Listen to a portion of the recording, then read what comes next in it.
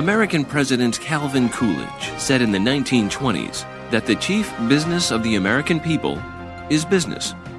It was a popular observation in a time of economic prosperity when issues such as energy security and climate change were practically non-existent. Almost a century later, things are very different.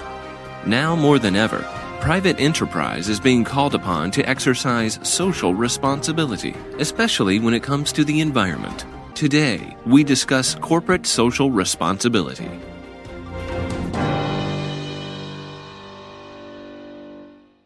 President Coolidge, like many American presidents before and since, kept government out of the affairs of business as much as possible. But starting in the 1960s and 1970s, the environmental impact of an ever-expanding economy was generating more and more protest from citizens. The result was a wave of legislation designed to reduce the pollution produced by business activity. Those laws had positive effects and are now vital parts of the American regulatory framework.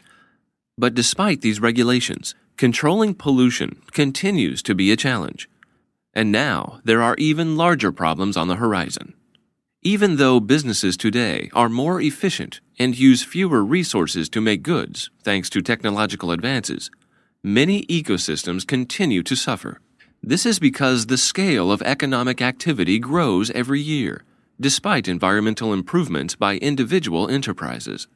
Starting a few years ago, many citizens in the United States and around the world began calls for more action from private enterprise on these social issues, beyond compliance with regulations and traditional charity-related work. The result was a new movement known as Corporate Social Responsibility, or CSR.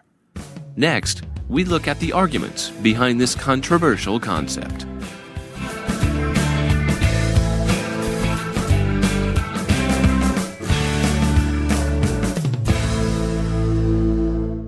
From the beginning, CSR has been the subject of much debate. CSR's critics argue that the main responsibility of business is to maximize return to their shareholders. They point to the corporate legal system as the proper place for regulating businesses' conduct with society.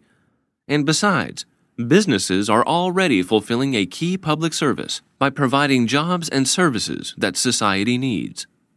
Supporters of CSR contend that there are significant profit-related benefits in socially responsible behavior. Companies are using their CSR activities to recruit and keep the best management talent and to establish partnerships with communities to increase company influence on legislation.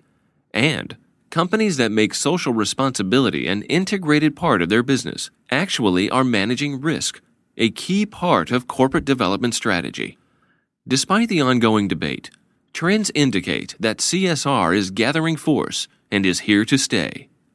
More and more leading companies in America and worldwide are releasing sustainability reports.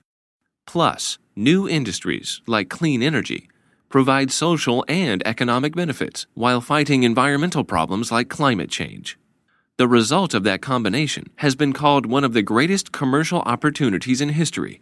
How CSR is defined and practiced differs for each enterprise, but for all those companies, the view seems to be that CSR programs are a good investment.